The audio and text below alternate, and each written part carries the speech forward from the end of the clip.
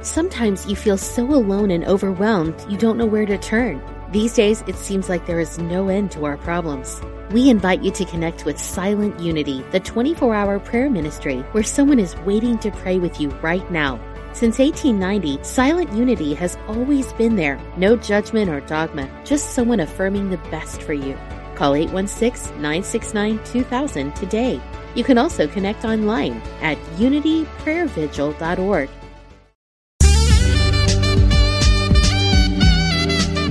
Unity Online Radio, the voice of an awakening world.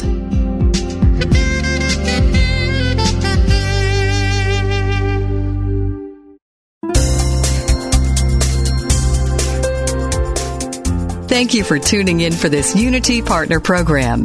Unity Online Radio partners with spiritual leaders from organizations whose mission and messages complement Unity's. We are pleased to bring you this program on Unity Online Radio, the voice of an awakening world.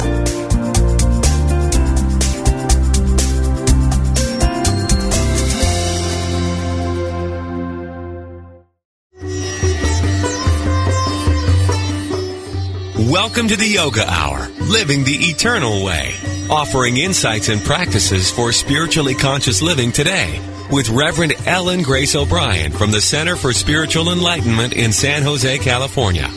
To ask questions or join the discussion, email us at yogahour@unity.fm. Now, here's your host, Reverend Ellen Grace O'Brien. Welcome to the Yoga Hour, our time to open our hearts and our minds to the infinite. I'm Ellen Grace O'Brien, and I'll be sharing with you today some insights and practices from the spiritual tradition of yoga, the ancient science of self and God realization. Yoga is a familiar word to many today, but not everyone is fully aware of its spiritual meaning, how it refers to what is called samadhi, this oneness consciousness where our attention and our awareness comes to consciously rest in our essential nature, pure existence being beyond all change and phenomena. So yoga is consciously abiding in the awareness of our true self. Think of it as being restored to our original oneness, our original wholeness. It is self-realization. It's knowing what we are, and then, of course, living in harmony with that knowing. Today, we're going to take a look at yoga as a global movement. We're in a time where awareness and practices of yoga is expanding worldwide, and there are some gifts of yoga that yoga is bringing to the world, and of course also some challenges that also come along with that. Millions of people are practicing some form of it today, and so we're seeing it morph and reach out to meet global needs. And Dr. Christopher Key Chapple is a leading voice today on yoga, not only philosophy and practice, but also yoga and ecology, and the potential that exists for this ancient practice to inspire us modern-day yogis to participate in planetary healing. Dr. Chapple is Doshi Professor of Indic and Comparative Theology at Loyola Marymount University in Los Angeles. He received his 12-year spiritual training in classical yoga with the guidance of Gurani Anjali at Yoganand Ashram in Amityville, New York. He has translated many yoga texts from Sanskrit and has published more than 15 books, including Yoga and the Luminous, Patanjali's Spiritual Path to Freedom. Welcome, Chris. I'm so delighted that you're back with me today on the Yoga Hour. Well, thank you, Ellen. It's good to be in connection again. Thanks. So before we turn our attention to yoga and the world, let's take a moment to just have a short centering meditation.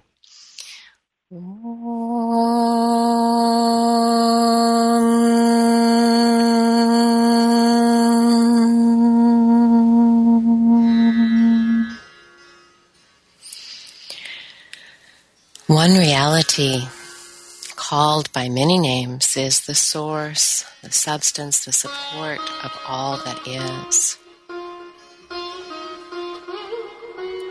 So in this moment, let's simply turn our awareness to that, with a capital T, that. one reality. Know it is around us.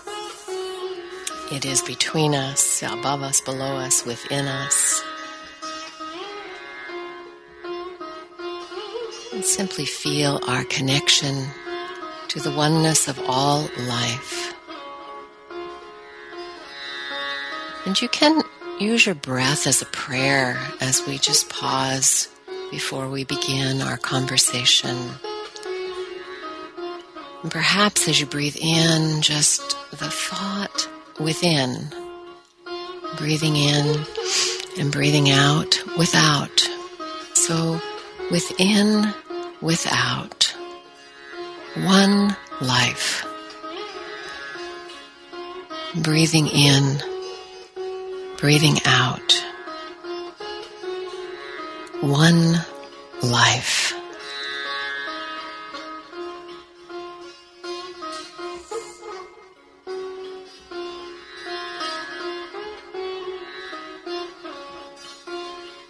And something as simple as this, breathing in, breathing out, can help us slow down for a moment, become centered, let the breathing get quiet. And we notice as the breathing gets quiet, so does the mental chatter. When the mental chatter gets quiet, our awareness can expand and we can become aware of the peace that is always within us, that is innate to our being. Let's invite that peace now to pervade the mental field, emotional nature, physical body. And let's invite that peace to overflow now, to touch all beings, all life everywhere.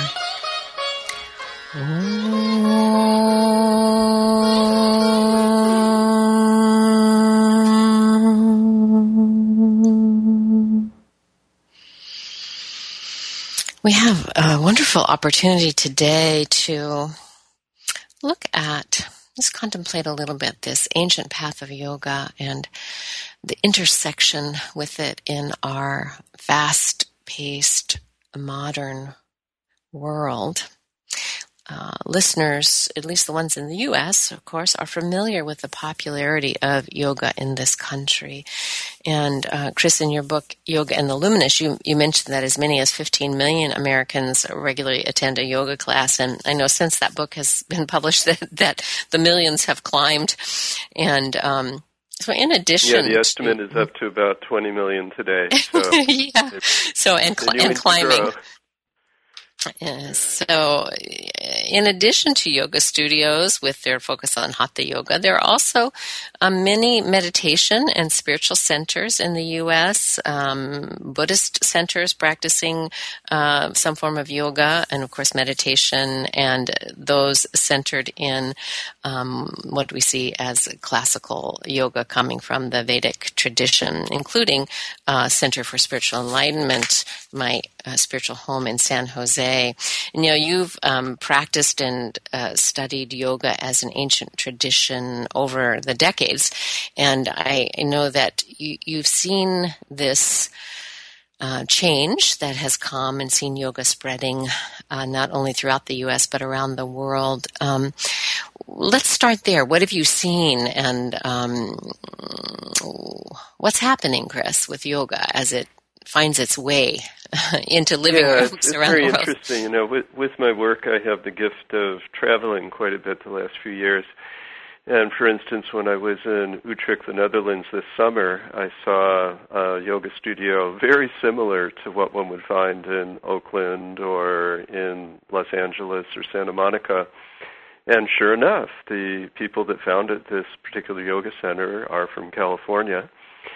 And what they have done is really replicate, and I think this is happening in various places throughout the world, where the very popular, what we call modern postural yoga, which has a an invitation for people to come in to experience some movement, to experience some breathing, to experience some peace, that this model of the yoga studio is being repeated all over the world. Some of my friends, in fact, have taken up international work in communicating yoga, have left California and are running studios in Latin America, Europe, and elsewhere. And I also see the same thing beginning to happen in India, although just a few days ago I was at a place called the Yoga Institute, which is probably the oldest modern yoga center in India. It's in the Santa Cruz neighborhood of Mumbai near the airport. And they have 1,000 people come through every day for yoga class. It's just absolutely remarkable. So both in the homeland and the place of origin and really all throughout the world, we're seeing this practice being taken up by people of really all walks of life. And, what I find interesting is the change, not only in the proliferation of yoga studios, which now you can go into a small town in the U.S. and it's kind of like Starbucks. There are as many yoga studios as there are coffee shops. But also the change that I've seen is that, decades ago when there was a place that was hatha-oriented, for the most part, or even the shows that we had on TV, the few of them, were really centered on posture and yoga as a form of exercise. And we still see that in the studios. I mean, people are there for fitness, but the studios themselves are almost like little temples. So many of them are arranged very beautifully, and sometimes they have a focus for meditation. And that element is included more than it used to be, and it's there, kind of like a little taste, of the deeper elements of yoga. Have you seen that too? Yes, and I remember the first time that I walked into one of our Beach City yoga studios, some years ago when this was just beginning to happen. And I was just stunned with the care and the color and the beauty and the images from a whole range of traditions. And I think that with the rise of the women's voices within yoga, that there is an increased attention put toward the aesthetic aspect of creating a beautiful environment in which to do yoga. And this, of course, harkens back to the color sensibilities of India, which are quite brilliant, but also to the idea of creating a room that invites people in, makes people feel warm and comfortable. And I think that that's a very important carryover. One of the things that I think anyone who has traveled to India will just proclaim is that anyone who takes a camera to India becomes an excellent photographer because there are so many interesting and beautiful things to see. And I think that the yoga studios are picking up on that cue. I think so too, and I was sort of wondering about, and you read the statistics that, this generation of, people in their 20s, young people are not so inclined, to carry on attendance at traditional religious places, that they're the largest group that is showing very little interest in their parents' religions. And it occurred to me that, many of them are finding their way into this place that is kind of an opening to spirituality, but it can also start at the physical level and the tactile level, as you're mentioning. You can come into some of these places and there's a temple quality to them that I think is very, very positive. And I very much agree. Yeah. And maybe we'll capture some of the young people. Now, you, of course, have, I think, a good exposure to this generation of young people who are spiritually searching at college, I would think. How are you seeing that generation. Yeah, it's very interesting because we've, at our university, have had yoga long since I joined the faculty almost 30 years ago. So we've always had, through our dance department, yoga classes available to our students. And we've just seen an explosion in interest so that we have several people that teach yoga for credit to our undergraduates. And then we also, through our recreation center, have classes various times throughout the day. And many of the students who have taken yoga teacher trainings are, in fact, teaching other students. And then people come into the rec center from some of the spiritual organizations in Los Angeles, and they're also offering yoga. So what a lot of people do is that they begin to build a life of spiritual practice around going to yoga class at least once a week, oftentimes many more times a week. And it's actually quite adorable to see both men and women carrying their yoga mats around campus. Yeah. And it's not restricted to our place. You know, I've talked to many people who have really entered into yoga practice through similar offerings at universities throughout the country. So universities, and we'll come back to talking about that later in the program. So that's certainly one avenue, and this expansion of yoga studios, people's interest in health and fitness as a place where it begins. But also we have the internet now, and so so many spiritual organizations, of course, have websites, and there's a way for people to find a way and to learn more about yoga. What have you seen in terms of this globalization of yoga connected to the internet? Yeah, it's quite fascinating. And our own ashram in Amityville, New York, pioneered one of the very first yoga websites and actually got some remarkable recognition for that many, many years ago. And now with the advent of streaming video, there are places such as Yoga Glow that have full yoga classes taught by some really remarkable teachers available streaming online for a rather small monthly fee, plus free lectures that are posted. And then some of the good philosophers, I'm thinking of Mark Tchaikovsky, who wrote the wonderful book, The Doctrine of Vibration. He's based in Varanasi, a British scholar trained at Oxford, and he has many, many hours of his lectures that are a very high level in terms of Tantra, and we have had him teach at LMU a couple of different occasions.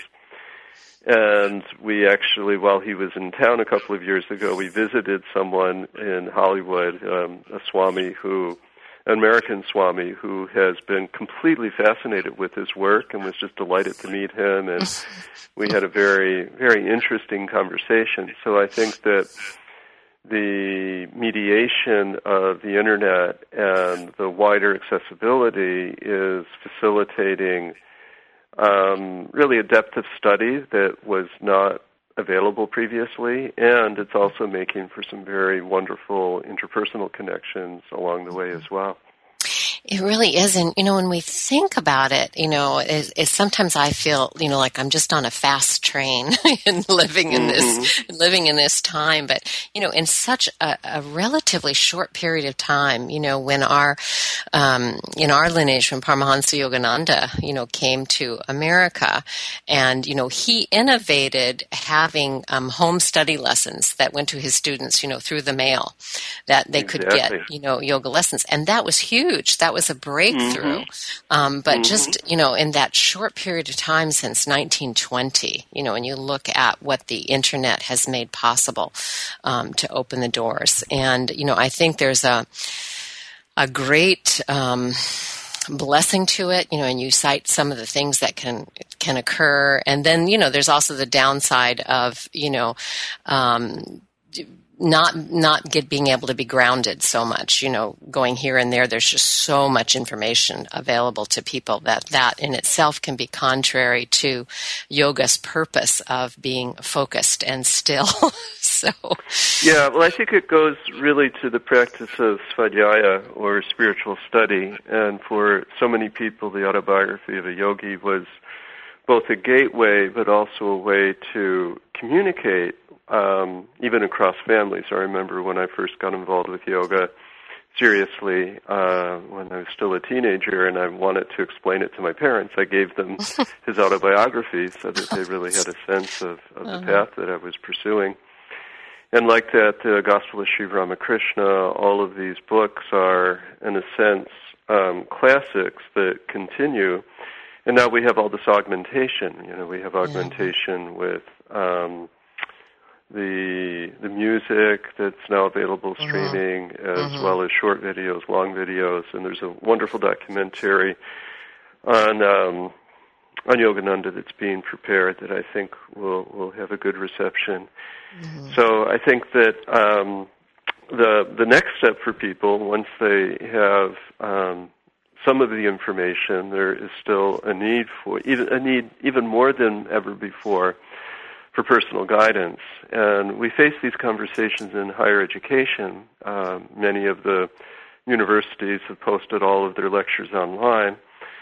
And what I'd like to think about is that we're in the post-information age, that information is something that we can get quite readily, more easily than ever before. But what we really need is human guidance, and this is what sadhana provides. And this is, I think, what is really drawing people into yoga studios, because this requires full presence of body, mind, and spirit, and connections with other people. And the Internet can imitate that, but it can't really provide that with the level of intimacy that the human being craves for. Exactly. That was just so well put, that it gives us a sense of what's possible for us and some of the ways that we can support this movement. You're listening to the Yoga Hour with guest Dr. Christopher Key Chapple, author of several books on yoga philosophy and practice, including Yoga and the Luminous, a commentary on Patanjali's Yoga Sutra. We'll be right back with you, and we're going to dive into yoga and the environment.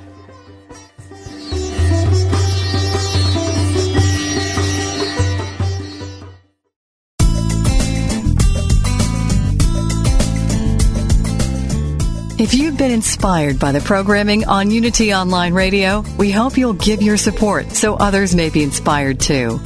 This online radio network depends on the love offerings of listeners to continue operating and expand its outreach. Please visit www.unity.fm and click on Donate Now. Thank you.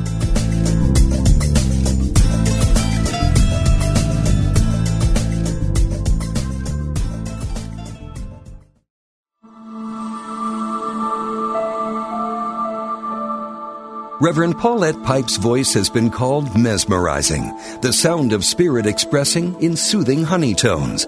If you're one of the loyal listeners who tune in each week for her program, Touching the Stillness, you already know the power of her meditations. If her programs leave you wanting more, purchase one or both of her meditation CDs, Touching the Stillness, her first CD, and the newly released Resting in Stillness. This latest CD combines Paulette's alchemic voice with an original score by pianist Kelly Hunt and will transport you to a place of divine peace. Enliven your meditations with Reverend Paulette Pipe as your guide, and take her soothing voice and peaceful presence with you wherever you go. Get your copy today. Go to www.unity.org and then click on Shop. That's www.unity.org and click on Shop at the top of the page.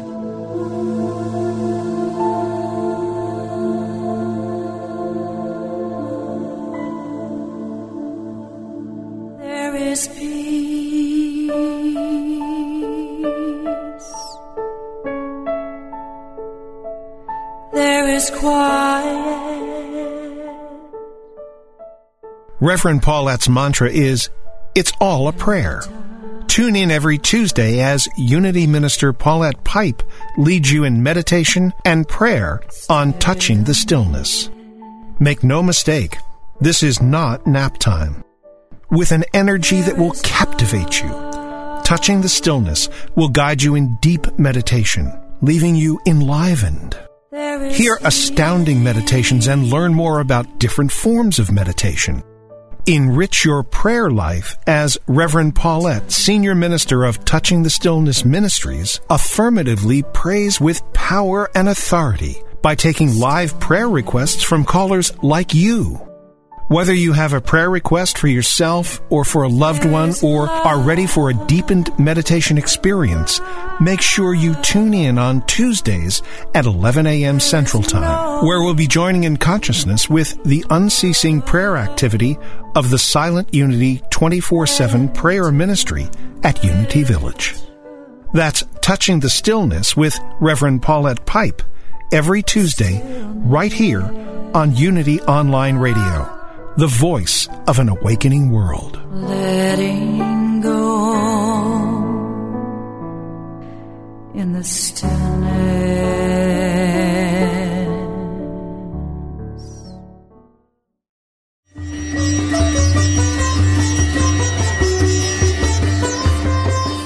You're listening to the Yoga Hour, Living the Eternal Way with Reverend Ellen Grace O'Brian. We now return to the Yoga Hour. Welcome back to the Yoga Hour. I'm Ellen Grace O'Brian, and I'm joined today by Dr. Christopher Key Chapple. You can find out more about his publications and his work at myweb.lmu.edu/Chapple, CHAPPLE/. In this segment, we're going to talk about yoga and the environment. So we were talking about in the first segment this globalization of yoga, how it's definitely come out of the cave. It's on the internet. It's in studios across around the world, and now we're seeing many modern practitioners of yoga engaged in the world, and there's starting to be a movement, a connection of yoga and seva, which of course has always been there in the traditional practice of yoga, but we're seeing this evolve in some new and interesting ways. And one of them, of course, is making the profound connection between yoga and ecology. And Chris, I've been just delighted with your work, your investigation of that, and your way of articulating it. So tell us a little bit about how you've seen those streams coming together and why it's been so important to you. Well, I think it really goes back to, first, my childhood. I grew up in a beautiful rural area of New York State. And the training that we received in classical yoga, and you can find the particular instructions for this practice in the Garanda Samhita, but our very first months of yoga were dedicated to what are called the meditations or the dharanas on the Pancha Mahabhutas, which are the 5 great elements. And in this practice, one cultivates an intimacy through gazing upon and regarding and thinking about, for a fixed period of time, every morning and every afternoon in sequence. For the first month, the earth; the second month, water; the third month, fire; the fourth month, the air and our breath; and then the fifth month, space. And by setting aside those 20 minutes in the morning and 20 minutes at night and really cultivating an intimacy with these foundational elements of our being, the great truths of the Upanishads, that what's small is large and what is large is small, they become a reality. So that there is this connection that is not an abstraction, but a very, very real and felt embodied experience of a continuity between our bodies and their smallness and the universe and its vastness.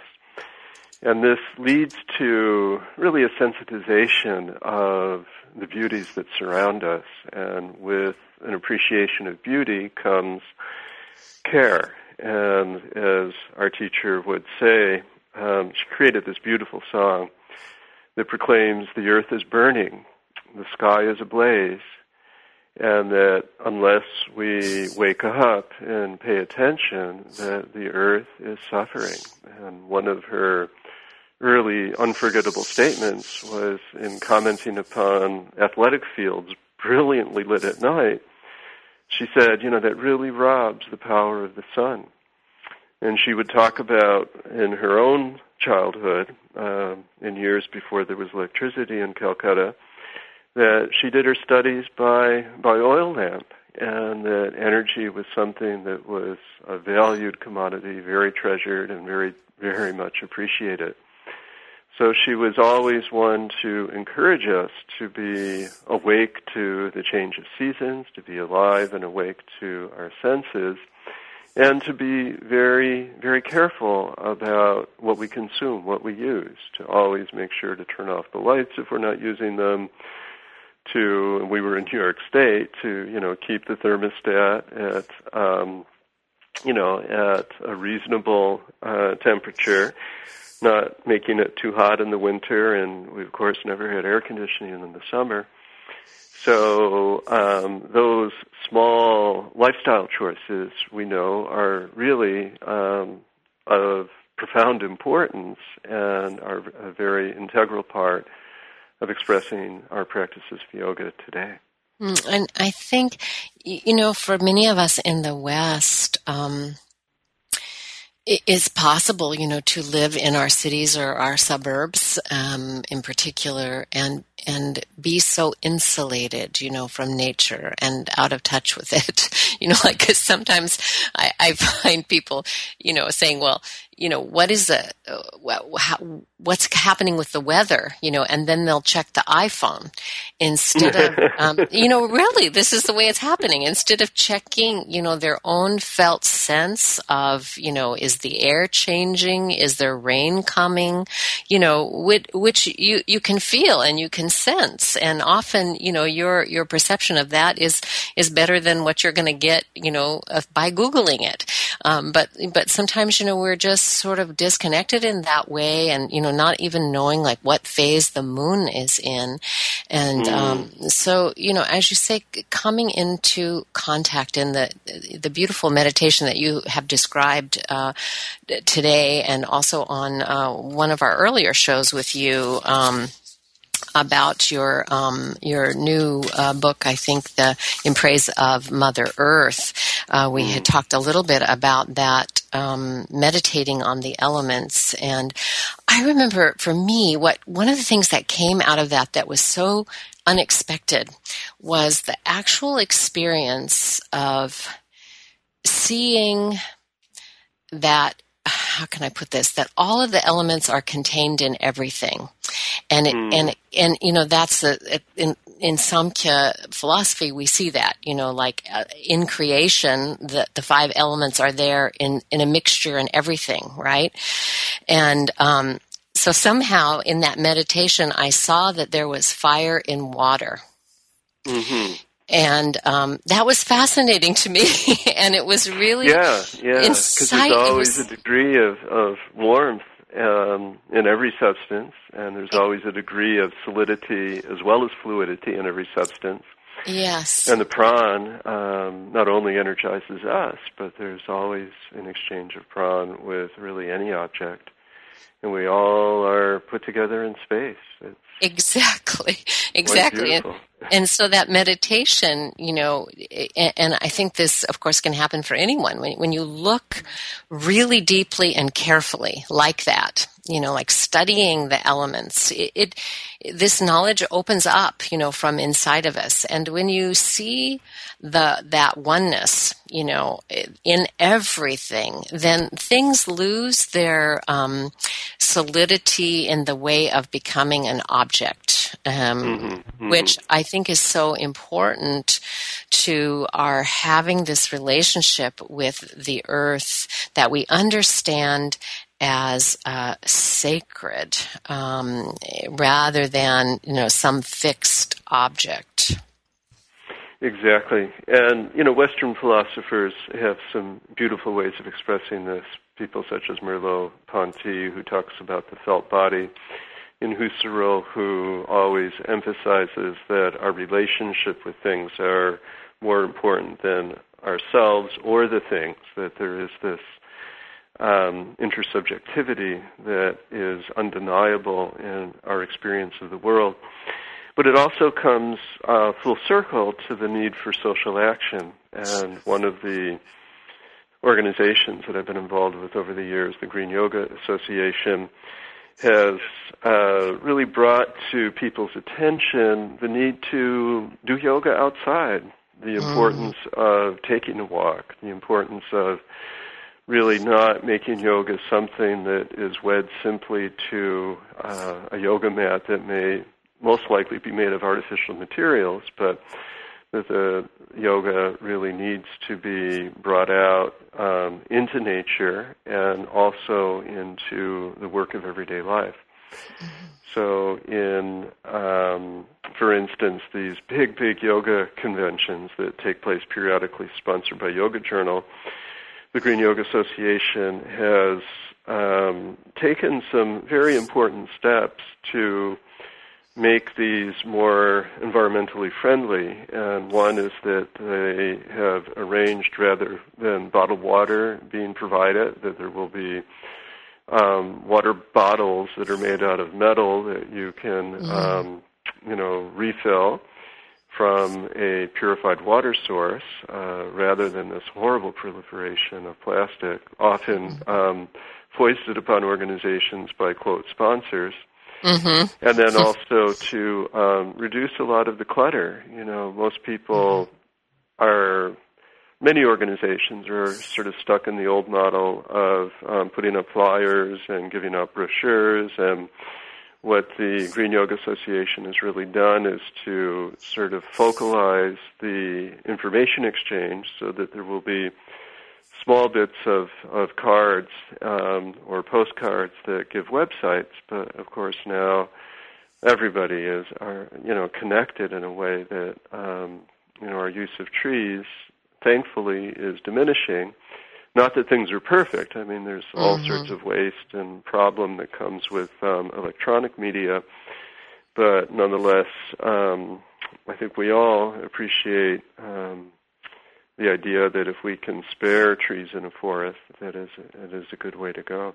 And just being more conscious, it's lovely to learn about the Green Yoga Association and really to start with practitioners of yoga looking at ourselves, and we did that in our own center. We had just kind of fallen into the unconscious habit of providing those plastic water bottles, when we had big classes or conferences or, or having them, for the choir, when the choir was singing, like how do you have a little refreshment, for 25, 30 people.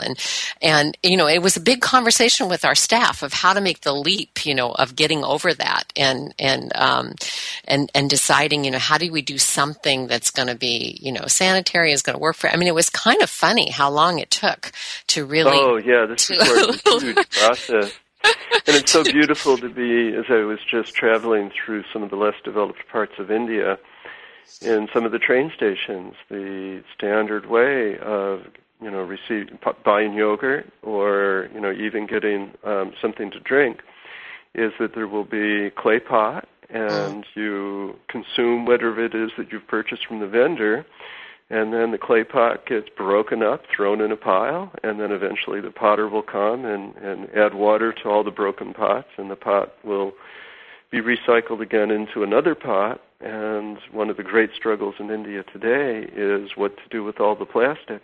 And this is really a struggle that we have managed to, through our so-called sanitary landfills, to push aside and hide from public view. But in a place like India, where you will see just roadside trash and great abundance of discarded plastic bags and bottles, it really brings home the fact that, okay, we buried them in canyons here in Los Angeles, but we're going to run out of canyon space after a while, and that we really have to think about, both the extraction of the resource that goes into making all of these creature comforts and the disposal of the waste when it's all over.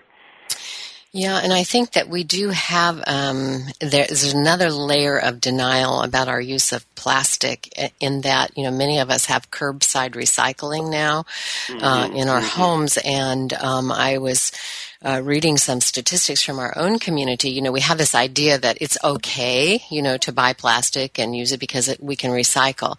But in reality, in many communities, what the amount of plastic that is actually recycled is something like 7 or 10% of what you're putting out on your curbside. Yeah. So, and the rest of it, as I understand, is, either going to landfills or being shipped to other countries to be burned. And, that is really wild, that somehow we have this idea, it goes on our curbside and then it's all taken care of. And so, as we practice yoga, we certainly can come into this awareness that everything is connected. And so we're connected to what we put on our curbside. It doesn't end there. And exactly. So that is great. And of course, diet, is another way that our study and practice of yoga can bring about some positive changes in our own health and in the health of our planet. Have you seen any changes there where diet, food, yoga, and global health are being connected up? Oh, the research is phenomenal. And what we know about diet, there's a wonderful study called the Colin Campbell study, which was conducted many years ago using just a mountain of data in rural China. And in rural China, up until very recently, they had very, very minimal animal protein in food. They ate very low on the food chain, with most of the protein coming from legume sources, and virtually no incidence of either heart disease or of cancer. And what we see now, not only in China but also in India, is that with the adoption of a more Western diet, that is a meat and dairy diet, that the incidence, which was hitherto virtually unknown, of cancer and heart disease, is just escalating. And this is a lesson that we're beginning to learn in the West, and the percentage of vegetarians is increasing. I think it's even more than 5% now in the United States, which, if you think about that, is really quite huge. And unfortunately, it's going the other direction in Asia. But as this information becomes more widely disseminated, I think that we'll see eventually a shift worldwide toward a more vegetarian-based diet. Mm-hmm. And I just, I used to be a cook in a vegetarian restaurant, and I'm I didn't know that. A foodie. Yeah, we had a vegetarian restaurant for 25 years as part of our spiritual community in New York, and that's how I cooked. I literally cooked my way through graduate school. And this past trip to India, I was just so delighted to collect some new recipes and to learn some new tricks. And one of my long fascinations has been South Indian food, which is dosa, idli, vada, and so forth. And the foundation of this diet is a mix of ground rice and lentils that really forms a perfect protein complement.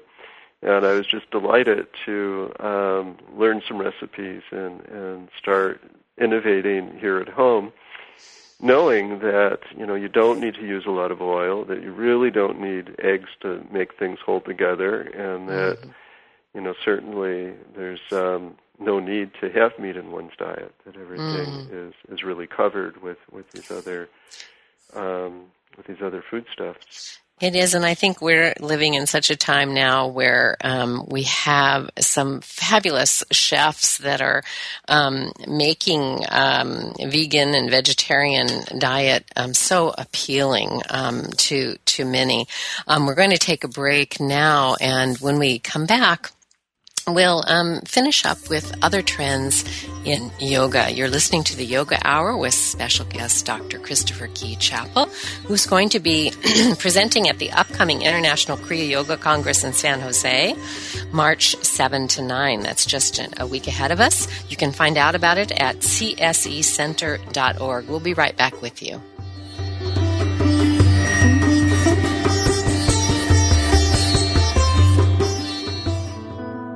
Do you sometimes feel as though the door to happiness has closed and there's no other door in sight? In her book, Ask Yourself This, Unity Minister Wendy Craig Purcell reminds us that everything happens for a reason. We've all experienced situations which felt like anything but good. We may have lost our job or gone through a divorce or experienced some other dark night of the soul. Yet those very experiences, when met spiritually, can lead us to a much greater good. The lost job can be what finally motivates us to discover the work that truly feeds our soul. The ending of a marriage can trigger us to do the emotional healing and personal growth work we've been avoiding for years. Every one of us can look back at negative or painful experiences in our lives and say that they turned out to be the best, worst things that ever happened to us. For more insight from Wendy Craig Purcell, read Ask Yourself This from Unity House Books. If you're focused on getting the right answers, Ask Yourself This emphasizes the importance of asking the right questions. Order your copy today at www.unity.org.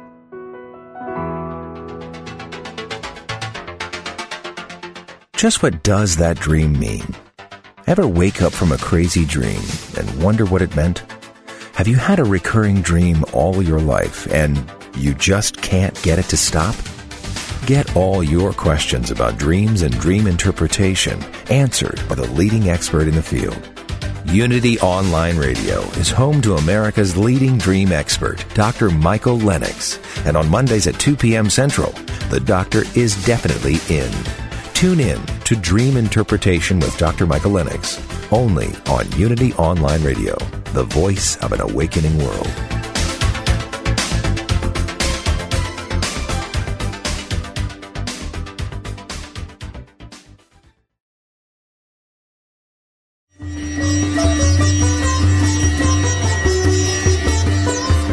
You're listening to the Yoga Hour, Living the Eternal Way with Reverend Ellen Grace O'Brian.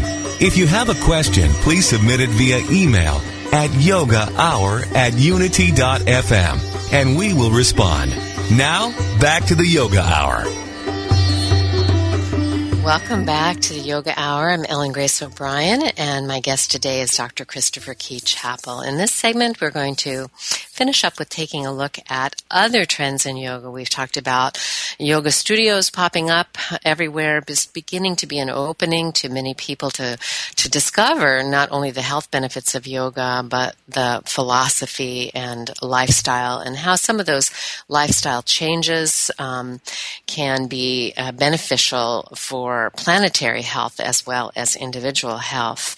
Paramahansa Yogananda predicted that yoga would be taught in the schools in the U.S. one day, and it's true now. Of course, we see that more and more schools are offering hatha yoga programs, as you mentioned before, Chris, that LMU was doing that in many years before you even got there. And also meditation in the schools, as mindfulness has found its way into the schools to increase health and reduce stress. We have an interesting thing going on in California today with the Encinitas school system having been offered a grant from the Joyce Foundation to bring yoga into the primary grades, and the school the school system took it on there, and then they're getting some parents who are objecting, and even a lawsuit in the mix because the parents are concerned that the yoga classes are promoting Hinduism. And of course, there's a long-running controversy and question about whether or not yoga is a religion, and given how many yoga practices show up in several religions, we might add, well, which one? And I know you and I have had the pleasure of having a little part of this conversation before. How do you respond to this question and to this controversy that's going on about yoga in the schools for kids? Yeah, well, my wife teaches first grade, and she's been really integrating what she calls yoga breaks into her classroom for years and years and years and years, and the kids love it. The parents are, never really troubled by this. And what I think I found most amusing was going on to a Jerry Falwell video some years ago, and he was responding to, the evangelical objection to yoga, and what he said, which was actually quite nicely expressed, was that, stretching is good, movement is good, having a healthy body is a good thing for being a Christian. And then he said, and it was a little bit humorous, but he said, but I want to warn you, don't stick around for those chants at the end, because, you're maybe getting to some dangerous territory. And I just returned from India a few days ago, and I actually visited Goa. And Goa is the former Portuguese colony that became fully integrated into the Indian Union in 1962 with quite a brutal history. And the Portuguese mandated that everyone within Goa will be Christian some, 400 or 500 years ago, destroyed the Hindu temples, and really forced out many old Hindu families to relocate into other parts of India. And yes, there's a long, brutal, colonialist history to conflict between religious traditions. And what I think that we're seeing in a place like Ensenadas is a throwback to an earlier period where there's a little bit of mistrust, there's a little bit of fear, and as you so beautifully stated, there are so many different spiritual ways to engage yoga, and there's no reason why Christianity, in fact, many Christians of, Catholic faith, Protestant faith, and including, many evangelicals find yoga a wonderful way to clear the body and clear the mind and prepare for good spiritual work, for good social justice work, for all of the really wonderful things that are the great religious traditions of the world espouse. And for me, with multiple spiritual traditions as part of my formation, including Quakerism, including the intellectual side of Catholicism, including, of course, yoga as expressed through so many diverse theologies. I mean, you can find the languaging of yoga that you began our program with, the languaging of oneness, but you can also find what Paramahamsa Ramakrishna said, and what Ramakrishna said, he would rather taste honey or to taste sugar than to become sugar, that he really loved the idea that God is external, that the spirit is somehow different from oneself because it's all the better to worship. And he really enjoyed that rasa, that flavor, that yearning that one feels when you have that separation from God, and that you yearn to see God and to be with God, but you're feeling that you're not there, and that is really quite beautiful. So I think what's going on in Ensenadas is really very healthy because it's creating a public conversation on this topic. And I've been so heartened by the school board because they're rejecting the idea that this in some way runs counter to the best principles of an American education. Mm-hmm. Yeah, their stance has been really heroic in this regard. And you can, when you read about it, you can sense that they have been very sensitive and very careful about how the whole program has been set up in terms of, letting any parents opt out that don't feel comfortable for their children.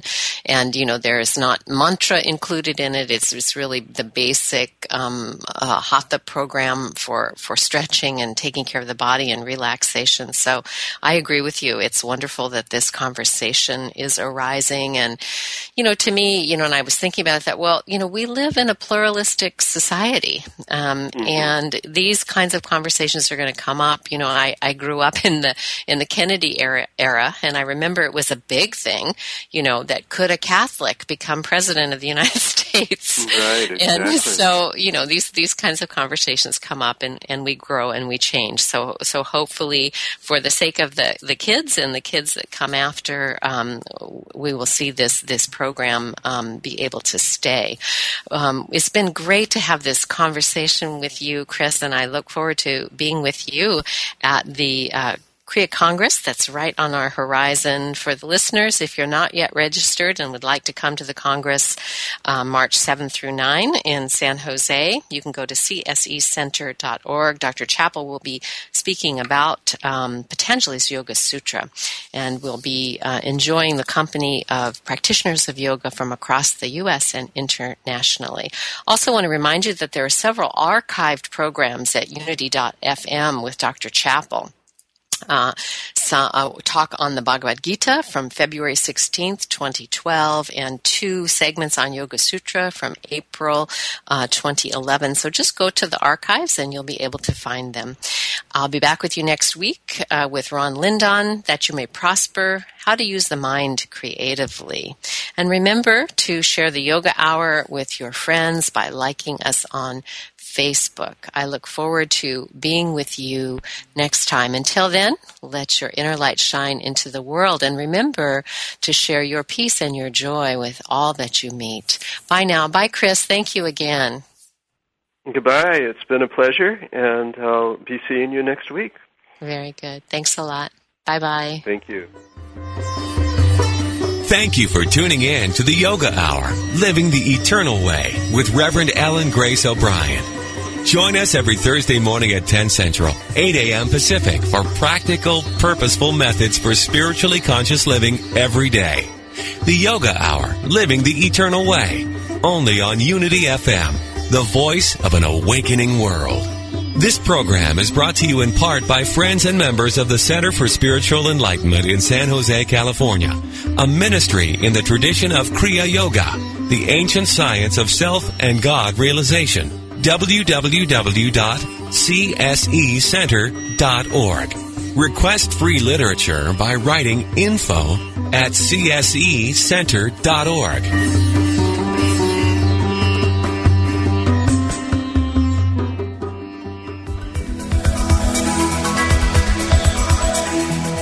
Is there a difference between the spiritual teachings you know and how you live your life? Does your day-to-day experience reflect what you truly value?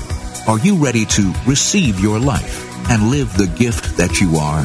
Join Janice Campbell, licensed Unity teacher, author, and coach, each week as she shares inspiration and tools to help you identify and dissolve the limiting beliefs that prevent you from living the fullest expression of what you are. Talk with Janice live every Thursday at 9 a.m. Pacific, 11 a.m. Central on Receive Your Life, only on Unity Online Radio, the voice of an awakening world.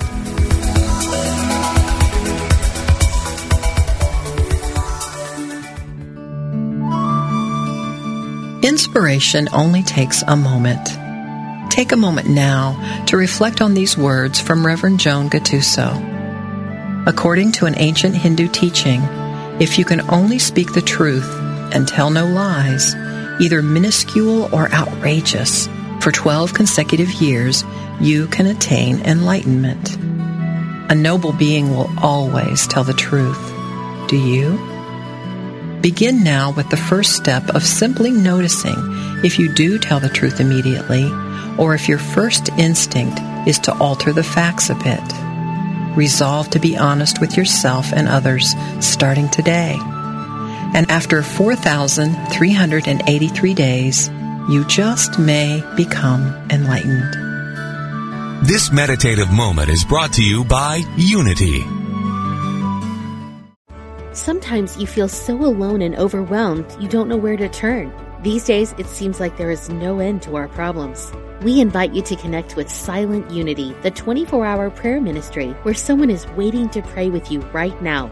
Since 1890, Silent Unity has always been there. No judgment or dogma, just someone affirming the best for you. Call 816-969-2000 today. You can also connect online at unityprayervigil.org.